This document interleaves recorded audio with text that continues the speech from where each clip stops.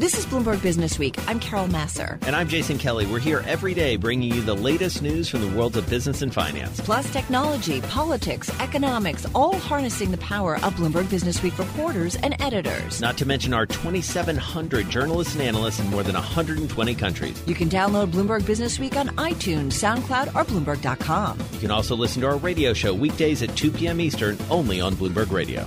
Everything that has made America America is at stake. That's why today I'm announcing my candidacy for President of the United States. Yes, indeed. Add another one to the list of contenders for the Democratic presidential nomination, Vince. This one, though, as we know, Joe Biden, former Vice President Joe Biden, he really enters the race as a frontrunner. Well, he was a frontrunner before he entered the race. So, so true. which Hovering was in the very background, interesting. right? Yeah, exactly. All right. No, I'm just saying he wanted to be the last one in, and fingers crossed he is the last one in because it's a field of 20. Starting to look like the Kentucky Derby. It is. I can't wait to see the debates start. Joe Sobczyk is senior political editor at Bloomberg News. He is with us right now from our 99.1 studio in Washington, D.C. I feel like, Joe, best kept secret, right? We had a really pretty strong inclination that we knew this was going to happen. Tell us a little bit about his entrance into the race and what it does to the other contenders that are up there. Well, this really will settle the race down into and show us where it's going to go. He is not actually the last one who's probably going to get into the race. There are a few more people who have been talking about it and may do so by the beginning of May. But the top of the field is probably pretty well set at this point. Although, let me add that it is early. Who's at the top? Who would you put? Well, obviously Biden. Right now, Biden, followed by Bernie Sanders, who gets roughly 20 to 25% support. And then there's sort of a cluster of candidates, including Elizabeth Warren, Beto O'Rourke, Kamala Harris, and Pete Buttigieg now is in that field as well. So the Biden's big challenge here is to cement that lead and show that it's more than just simply name recognition. Sanders and Biden are the two most recognized names of all the candidates that are in there, and that plays into a bit of their poll standings. Well, I think he did something, or at least he's hoping he did something with that today. He hired as a senior advisor Bernie Sanders' 2016 press secretary. From his camp, I guess they're saying it's to broaden his base in its diversity. But is it also to get maybe a little leverage against the other side of the party, which is the socialist push of the party, either to gain a little insight as to where they're going and protect himself from them a little bit? Well, he'll get some insight from the staff, and one of the things that he did in addition to that announcement is that he released a whole long list of political professionals, many of them veterans of past campaigns, which really is a bit of a power move that shows that, yes, despite what seemed like a fits and starts campaign entry, he has got some organization behind him. But his hiring is also meant to signal that recognizing that a lot of the Democratic Party is skewing younger.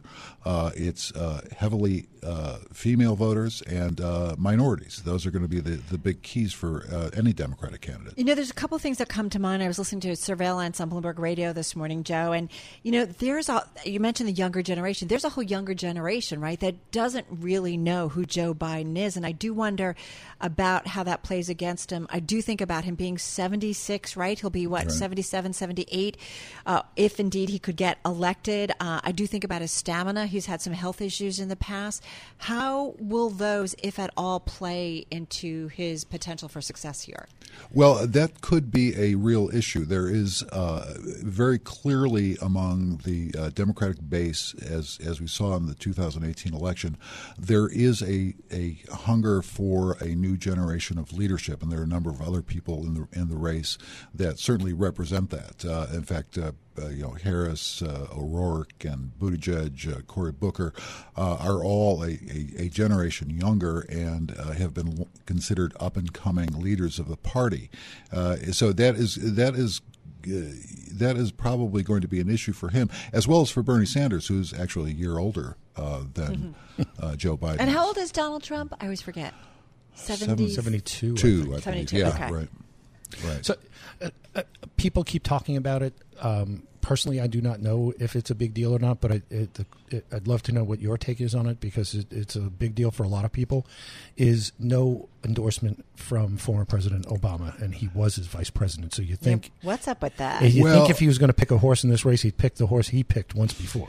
Yeah, but it's actually not that surprising, because Obama's position is essentially the head of the party. He is not going to want to be seen as putting his thumb on the scale this early. He may yet come out for Biden or for another candidate, but it doesn't do the party a lot of good if he's up there trying to be a kingmaker at this juncture. So he wants the whole thing to play out. And remember, he did not endorse in the 2016 either, when his Secretary of State and close ally was running in the primary against Bernie Sanders. Joe, just got about 50 seconds left here. I want to fast forward. Let's just assume Biden gets in the race, everything goes well, he gets the nomination, and he's the one who goes up against Donald Trump. What is the chances of him beating Donald Trump? It's a long way out. Trump has some vulnerabilities. Those are primarily in the states of Pennsylvania, Michigan, and Wisconsin. Those provided his margin of victory in 2016 by a total margin of like 77,000 votes. That's not very much. Those should be states where Biden plays well. It's his working class roots and his appeal to the working class. So, there certainly is a chance, and Trump has some vulnerabilities, including the fact that his approval ratings haven't been above 50% since he's been in office. Yeah. But it's a ways away. Fascinating. I'm already excited about the political race. Are you, Vince? Yeah, this is, I mean, the Democratic primary is going to be extraordinary with the whole debate process and how they figure out who goes against who. It's like the brackets all over again. It's the NCAA. Exactly. Everybody's got a hungry heart. Everybody's got a hungry heart. Hungry heart, which means we got to talk a little bit about Chipotle today. Which means it does. We're going to bring in restaurant analyst Nick Setyan from Wedbush Securities. He's on the phone from Los Angeles. He's going to discuss with us Chipotle earnings, which were out on Wednesday. The stock not doing so well today. Came out after the close last night. We were breaking those numbers down. Nick, stock is down. I mean, it's had a great bullish run here in 2019, but wait. I was kind of like a wait what moment that they've got another subpoena related to previously reported illnesses, or is this a new subpoena but based on everything that we've seen from the company over the last few years, those concerns, or what is it? Hi, Carol. Thanks for inviting me back on. It's always a pleasure. I actually don't think it has as much to do with the subpoena in terms of the stock being in the red today. The expectation for the quarter was sky high. Mm-hmm. Based on the credit card data that a lot of investors look at, expectations were 12, 13% comps for the quarter. So 10% isn't good enough, ironically. A lot of other companies would kill for 10% comps. Say, right. But for Chipotle, 10% isn't good enough. And the reason is because the question underlying the report yesterday, the primary focus was, is this the peak? What do we do from here? Do we start to slow down in terms of comp growth? We've got tougher compares now ahead of us. Is the loyalty rollout going to be enough to sustain this type of a comp cadence for the rest of the year? And if it's not, how do we get to those bullish margin expectations in the out years all the way out to 2021? Because if you're buying Chipotle today, you're not buying it for 2019 numbers. You're buying it for 2021 numbers. Mm-hmm. And so is that EPS number going to be $20? Is it going to be $25? That's a big difference. And that means the difference between $600 and $800, and so that's the question that's being answered today. So, I mean, your rating now is neutral, but you still have a price target of 700, which is reasonably well above the 676 we're looking at now. And you're talking about 10% comps. That sounds reasonable. I mean, we're not just grown 56%. And since the new CEO, you have to expect some pullback. I mean, this still looks like they're on a reasonable trajectory, no? I think so. I think they are on a reasonable trajectory. I'm actually raising my comp expectation for the year to 8%, and I think that we do have enough drivers to get there. Next year, even if it's a little bit of a slower comp, it's not going to be much lower than mid-single digits. Plus, we're going to take another round of pricing, so that should help margins. And so ultimately, I do think there's a track straight to something like 23% level margins in 2021 and $25 in EPS. I think that more or less, though, was reflected at 720. And the question today is, are we still on track? I actually think that we are. I don't think the pullback today is enough to justify necessarily pounding the table. Yeah. But ultimately, I do think we're on track, and I wouldn't bet against Brian Niccol after what he's pulled off over the last year. Yeah, it's pretty impressive. I guess one of the things I think we were concerned about, too, beyond the problems and whether the company could get that back on track and kind of clean up all of that stuff, but whether or not, when Chipotle first came out with their model and Steve Ells and, as the co-founder of it, it was different from what was out there, right? There was the fast food space, but these guys helped really create the fast casual space. Now there are so many choices, and you go to a Sweet Green, no cash, you just kind of whiz through, and it's all made so seamless and so easy. Is Chipotle still something that consumers want in terms of a product, and are they, moving enough in terms of the digital space? Just got about 40 seconds here, Nick. Well, I mean, if you look at the 100% growth in digital, that's accounting for over 90% of the comp. So Wow. 90% of 10% comp was all digital. So Wow. clearly he's doing the right things, and he's doing it in such a way where it's accretive to margins, where every other restaurant out there is unable to pull it off. And so he's an operator, as opposed to the visionary that Steve Ells was. He's an operator. He's taking what he's got and he's making the best of it. And I think that's really the bottom line. All right, going to leave it on that note. Hey, Nick, always love getting some time with you. Nick Setyan, he's restaurants analyst over at Wedbush Securities, on the phone from Los Angeles. As Vince mentioned, he's got a neutral rating on Chipotle, a price target of $700. Right now, the stock trading at $675.86 a share, and we are seeing some selling pressure on this Thursday, down about 5%. But again, it has had a tremendous run up about 56% this year, Vince. It's a huge run, and a little setback doesn't look like, it looks more like a buying opportunity than anything else. Right, and those comp sales were still impressive, no doubt. Seeing ain't believing, looks are so deceiving, don't be taken for a ride. So Tesla shares tanking again. They're down about 4% at $248 and change as we speak. This as it loses another bullish analyst on Wall Street, and this after the company reported a much wider than expected quarterly loss and also hinted at the possibility of a capital raise. Dana Hull is all things Tesla for us here at Bloomberg News. She's a technology reporter. She's on the phone from our San Francisco bureau. Kind of interesting, first of all, Dana, what happened yesterday that things were late? I know it's not consistent when it comes to Tesla earnings, right? It's been kind of all over the map, but it really had all of us wondering, what's going on here? Oh, I know. Yeah. So typically Tesla drops its earnings report right after the market close, and usually by 105, 110, maybe 115, you have a shareholder letter and the financials that you can read, and you have over an hour to kind of digest all of this, and then Elon Musk and the company executives get on a conference call with the analysts at 2:30. Yesterday, we didn't get the shareholder letter until after 2 o'clock. I mean, it was over an hour so late. It's that was 5 o'clock our time, so well after the closing bell. Well after the close, and we're waiting and we're waiting and we're waiting and we're waiting, and so basically, investors and analysts just had very little time to digest everything before the call started, and I mean, I don't know why they were late. They didn't explain why they were late, but it was a really ugly quarter, yeah. And so I think everyone was expecting a loss. It was a wider loss than people had thought, and then what was interesting about the call was that they kind of dodged a lot of questions about demand, but then Musk sort of, after a great question by Tony Sacconaghi of Bernstein, admitted that he thinks there is merit in raising capital, and previously he had sort of been adamantly opposed to raising capital. So now it's just sort of back to how much do they need, and when are they going to raise, and who's going to be part of that deal, and how expensive is it going to be for them? Some of the analysts from the notes that I'm seeing are saying that they need $2.5 or $3 billion. I mean, it's a lot. Yeah, that's a lot.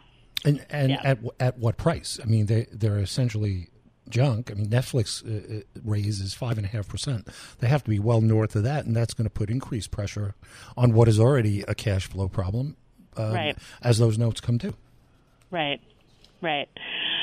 So and it's interesting because I mean there was a lot of speculation among the short sellers that Elon wasn't raising because he couldn't, that somehow the SEC was preventing him from raising.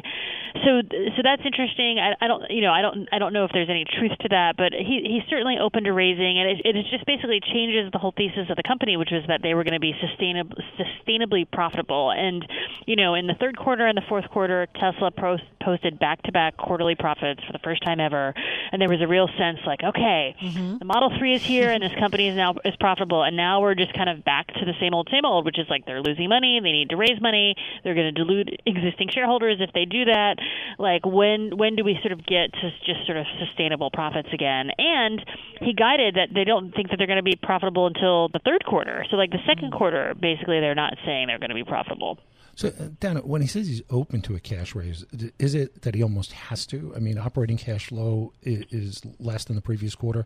They got a debt payment, the company's largest ever, $920 million, and they have another $566 million of convertible bonds coming due in November. Is he open to a cash raise, or does he really have a choice? I think he has to. I mean, so they paid off the $920 million debt in February. That's why that's part of why the cash balance is so low this quarter. But yeah, looking forward, I mean, they have a lot of big, they're guiding for CapEx of over $2 billion. So if they're guiding to spend all this CapEx and they have not enough on their balance sheet, they need to raise. I mean, there's no question about it. Yeah. Hey, Dana, what I wonder too is if they backed off, and you've got this in your reporting and your story. I think Musk said that he was asked by an analyst how much the autonomous endeavor is costing Tesla. This was from the Investor Day on Monday, and he says it's basically our entire expense structure. So if they backed off of that and just focused on producing EVs, electric vehicles, what would the picture of Tesla look like if they backed off some of those other businesses? Right. Is it a stronger company? Would Wall Street investors look at it differently? Well, I think that's what some people would probably like to think. I mean, Tesla has suffered from mission creep since it was founded. I mean, it was originally founded to make high-performance electric cars and then to make a mass-market electric car. But along the way, Tesla acquired Solar City and got really interested in autonomy and built its own battery factory, and now is talking about unleashing an insurance product. And so it's like and I mean, I think Elon now feels that the future is autonomous. But I mean, the original mission of the company was to be just electric, and then now you're sort of marrying autonomy to that.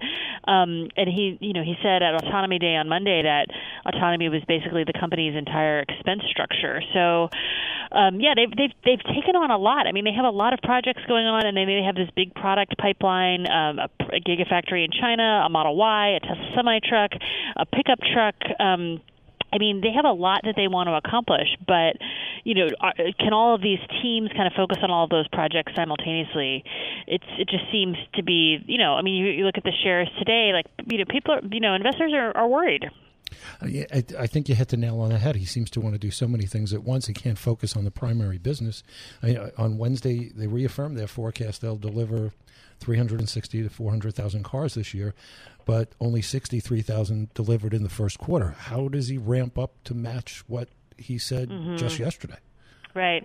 Well, it's interesting, too, because the whole thesis of the company seems to have changed. It used to be, invest in us because we're going to make the best electric car on the market. Now it's like invest in us because 3 years from now, driving a car will be like riding a horse, and we're going to have this awesome autonomy product. And we used to hear a lot about production problems. Now the questions are really more about demand. And just today, the day that his settlement agreement with the SEC is due, he's tweeting again about how now they're going to delay a price hike that was supposed to be on May 10th to May on May 1st to May 10th. So it's like, okay, really, there's not a demand problem? Like if you don't constantly change your pricing if demand is solid. Yeah, I do wonder. I mean, are we hearing anything from employees inside the company about how things are? Have things settled down, or is there more pressure? I just wonder. Yeah, I mean, I think there's always a lot of pressure at the end of the quarter to move cars. On the call yesterday, they seemed to sort of say that April was looking really strong, and they kind of indicated that there's seasonality in the auto market and that the winter months are always slow. So they were sort of guiding that they feel confident for this quarter. But inside the company, I think people work very hard at Tesla. They work very long hours. It's like the boot camp of Silicon Valley, and yeah, but geez, what a week though, man, right? Lots and lots of stuff. Dana, thank you so much. Really appreciate you making sense of all the stuff we got from Tesla this week, and certainly after that earnings report. Dana Hull, she's technology reporter at Bloomberg News, on the phone from our San Francisco bureau. Check her out on Twitter at Dana, Dana Hull, Hull.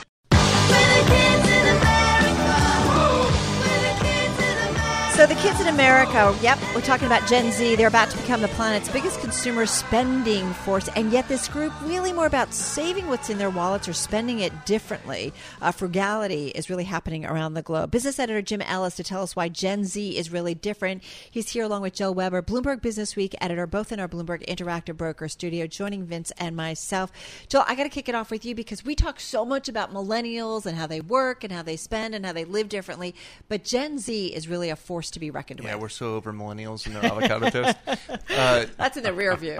Totally. So I think about this group, 7-year-olds to 22-year-olds. So the oldest are just coming out of college right now, and they're bigger than the boomers, right? It's huge. That's massive. And the consumer preferences that they're going to have, which we're just beginning to really get a sense of, we think is really going to redefine everything that we think of about consumerism, about how we shop, loyalty to brands, and it's just going to be a fun one to watch because there's some chaos will no doubt ensue. Unless you're a retailer. But they also have some really funny throwback qualities. Like they like shopping in malls of all places. So, what's old is never dead. What's up with that? Jim Ellis, come on in on this and tell us a little bit about the reporting. Because what's really wonderful, it's the cover story of the magazine this week, but there's 3 different angles that the magazine looks at. Yeah, one of the things that we really like to do with this is to say it's more than just people who go and shop at the malls. We also have a piece that's looking at what this means for one of the biggest industries out there, which is the auto industry.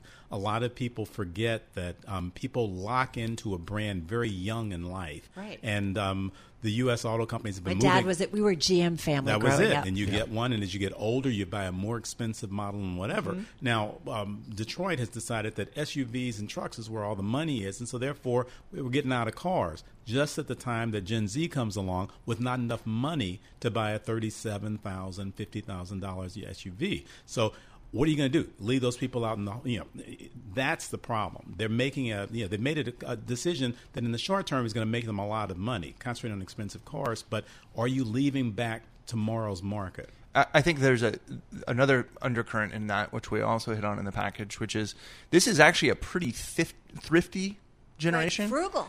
Super frugal. I mean, like they were basically like, they're products of the financial crisis. So I think one of the things that we can expect from them is like they love deals. Only they're digital people too, right? So they shop at thrift stores, and they do thrift store shopping online. So it takes all these things that like I grew up and we'd go shopping for flannels in thrift stores and stuff, but they found a way to bring that mobile, right? And shift with the times, right? They go to the malls and then shop on their phone. Yeah. They're shopping at thrift stores for luxury items. Well, that's when I was in college, it was Goodwill. Luxury. This is like, hey, this is thrift shopping for, Poshmark, something like that. Let's buy like. But here's the thing. I love that Vince knows about Poshmark. Can I just say that? Yeah, but anyway, moving on. Companies really have felt, I think this is really why we wanted to do this story right now. Companies feel like they got millennials wrong. Yeah. Right. And it's taken them years to catch up to that. So that once they've known that they've made mistakes like that and they've really missed gigantic opportunities, they look at Gen Z and say, we cannot get this wrong. And if we do get it wrong, it might cost us for the next decade. But I also feel like, Jim, that we should look at Gen Z that overseas, like in China, and how they're shopping, because I feel like they're well ahead of what's happening with the Gen Z here in the United States, or at least certainly impacting they're retail ahead for differently. a number of reasons. A big reason is that so much more disposable income is controlled by Gen Z in China versus most places in the world. Right now, about 15% of household income is controlled by people who are less than age 23. That compares to about 3% here, and part of it is the. How do they do that? Part of it's the one-child policy. It feels policy. like 15% for those of us who have kids. But yeah, I'm like thinking of my 21-year-old. If you've only got one kid, you tend to Right. coddle that child. Okay. Parents, grandparents, whatever, and so money is controlled by very young people there, and it's a generation that spends differently. They spend basically on mobile. They spend through social media. That's the biggest difference there. Social commerce, where you take a social media site and allow all sorts of, sort of consuming transactions to happen within the site, is a big deal there. It's almost $500 billion a year there, versus only $16 billion a year here in the U.S. I mean, they are way ahead of us in basically looking at something on their phone and saying, boy, that's really great what this makeup influencer has on right now. I'm going to buy that item. Just push the button. It's yours. It's a parent's worst nightmare. Yes. But it is impacting brands and retail in a big way. I mean, that's why they're trying to get ahead of it, right? Yeah. But, it's funny, like, you think about your 21-year-old, right? Like, how are they spending your money, right? Because rapidly. They do that really well, right?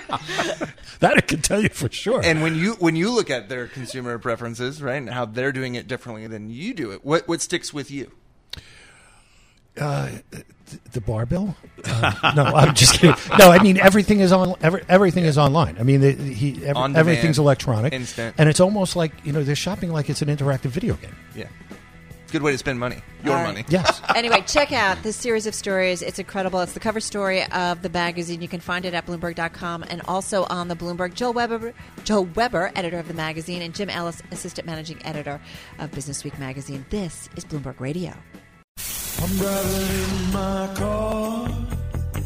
I turn on the radio. How about you let me drive? Oh, no. Who's gonna drive you home? Honey, please, I'll do the driving. Drive on. Excuse me, I want to drive.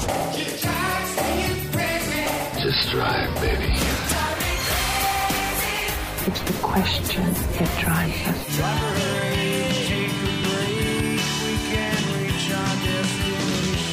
This is the Drive to the Close. That funky music will drive us till the dawn. On Bloomberg Radio.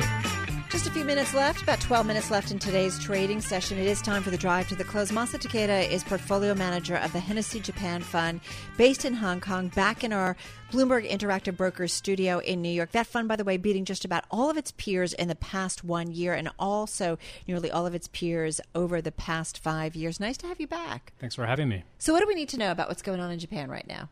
Well, Japan, as I've said in the past, the last 5-6 years largely driven by quantitative easing. Right. But going forward, I think that has run its course already. But going forward, what's important is for the government to take the lead and push for structural reforms. That remains unchanged. But is that going to happen?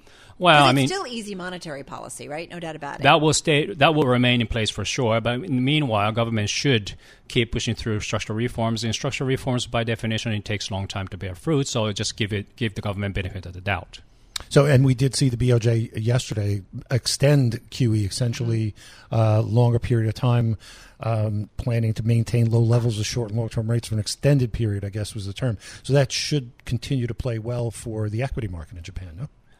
Yeah, I really think so. I mean, Japan cannot afford to raise rates just yet. But again, as I said already, quantitative easing doesn't do anything to increase the potential growth rate of the economy. And what's lacking now is confidence in the economy, consumers and businesses. Which is kind of what our Fed has said to our lawmakers constantly, right? Right. Go through several administrations, whether it was Bernanke or Yellen. And Draghi, the same thing. Or Powell, it's a central bank mantra. Right. The central bank can do just so much. Yeah. So it's the government's turn to really put in structural reforms, and we need a lot of those to move the needle. What's the biggest structural reforms, or what's a couple of them that really need to be done that you think would make a huge difference? Oh, you're smiling. Why? Unfortunately, there's no one single policy measure to turn around everything. I mean, there's all kinds of reforms that have been put in place, and there will be more to come. Corporate governance reforms, tax reforms, and job market reforms, and those will slowly start to move the needle. And you say exporters are playing a big part of this with the yen at these levels. Profits are good, and they're reinvesting in their core business activities. That's correct. I mean, 110, 111 yen to the dollar. Corporate Japan is throwing off a lot of cash flows, and like you said, these cash flows are being reinvested into core business activities. So that bodes well for sustained growth of corporate Japan. So I'm curious, just looking at, as I said, your fund has done well longer term. What are some of the new positions that maybe you've taken, or what have you added to, I don't know, in the last few months? Well, as a general policy, I prefer not to talk about new additions to the fund. Okay. But portfolio is largely stable, very low turnover, and it's full of global companies. And we believe Japan offers some of the most globally competitive companies out there. SoftBank, Shimano, Nidec. Nidec is a name that you like. That's correct. And you guys have owned it for a while. Oh, yeah, that's correct. To walk us through, this is production of small motors. So tell us a little bit more about this company and why you think it's worth being in your portfolio. Well, so Nidec is a precision motor manufacturing business, and it used to specialize in hard disk motor drive motors. And over the last few years, they expanded their product portfolio. And we like the fact that electric motor is a very basic component that is used in almost every single manufacturing sector. And what I like even more is the management team. This is a very incredible management team that has great track record of managing through financial crisis or economic down cycles in the past. So I have full confidence in current management for 2019. And one of the other stocks you mentioned. Can I just say their ADR alone is up 25% this year, so we continue to see some momentum, and they're growing the top and the bottom lines. You're seeing the growth. So I'm vindicated, I guess. For the moment. For now. She'll come back at you anytime. You're talking about a company, it's eye drops and skincare, cosmetic companies, solid brand among Asian consumers. That sounds like a pretty nice a nice ad. Can you tell us something about that? That's right. So the underlying thesis is that Japanese consumer product brands have strong appeal to Asian middle consumers. Strong brand loyalty as well? Pardon me? Strong brand loyalty? That's correct. In addition to that, the attractiveness of Rotor Pharmaceutical, they're now venturing into regenerative medicine field. So they have fat tissue derived stem cell expertise and can try to produce anti-aging cosmetics as well as drugs to treat liver disease. So that's a great optionality for this stock at the moment. It's a smaller part of their business at this point? That's right. But they're working on it. That's right. Is it a company that I'm just looking at? I mean, most of their sales, understandably, are in Japan. They also sell into China. I'm not quite sure what other is. But, I mean, is this something that where they have a lot of potential to grow their global markets? They're outside the Japanese market? I think so. I mean, they already have regional... Does it matter to the regional story? Footprints, not just in China, but Vietnam, Indonesia, they have production bases as well as sales network. And obviously, given the size of the population in this region, there's, I think, long runway for growth. That's a really interesting name. Sorry, I'm just reading into it. Shimano, this is, we know it, bicycles, high-end bicycles. And they're still around. Oh, yeah. I mean, they've been around for over half a century and are always dominant producer of high-end bicycle parts. That's fascinating, with everyone moving towards electric cars and that type of a process. But in certain countries, bicycles are still the way to get around. That's right. And I think on the back of rising health consciousness, more and more people are taking up bicycling to stay healthy or stay in good shape. So, and Shimano is still the dominant player. They throw off a lot of cash flows and high returns on capital and high margins. Free cash flow is pretty interesting. Yep. And strong. I was just looking at kind of revenue growth year over year. I mean, we're looking at revenue growth about 3%, I think, for 2019, but about 37% growth in terms of earnings per share. Right. So how are they growing those earnings? What are they doing? Is it cutting costs, or what are they doing? No, I mean, squeeze kind of costs out of the equation. Thanks to the dominant presence, I mean, they can generate a lot of cash flows based on existing revenue scale. But over the last few years, revenue roughly flatlined because of durable and discretionary nature of the products. I mean, they are largely prone to purchasing cycle. But after 3 years of sluggish revenue trend, we think that demand is going to pick up because the inventory levels in the supply chain have been healthy all along. So if there's any uptick in end consumer demand, end market demand, they're going to benefit. And I think China, Europe, and U.S. are still promising. You know, we did a story earlier about Gen Z globally and how the younger generation, these are people born from like 1994 going forward, are just shopping differently. We're finding the Japanese consumer shopping differently, maybe a younger generation. Just got about 30 seconds. Yeah, I think so. I mean, the millennials behaving differently than my generation. But so it's definitely an interesting trend to watch. All right. Good to have you back with us. Safe travels. Really appreciate it. Masakazu Takeda is portfolio manager of the Hennessy Japan Fund based in Hong Kong in our Bloomberg Interactive Brokers studio on this Thursday. Thanks for listening to Bloomberg Business Week. You can subscribe to the podcast on iTunes, SoundCloud, or Bloomberg.com. You can also listen to our radio show every weekday at 2 p.m. Eastern, only on Bloomberg Radio.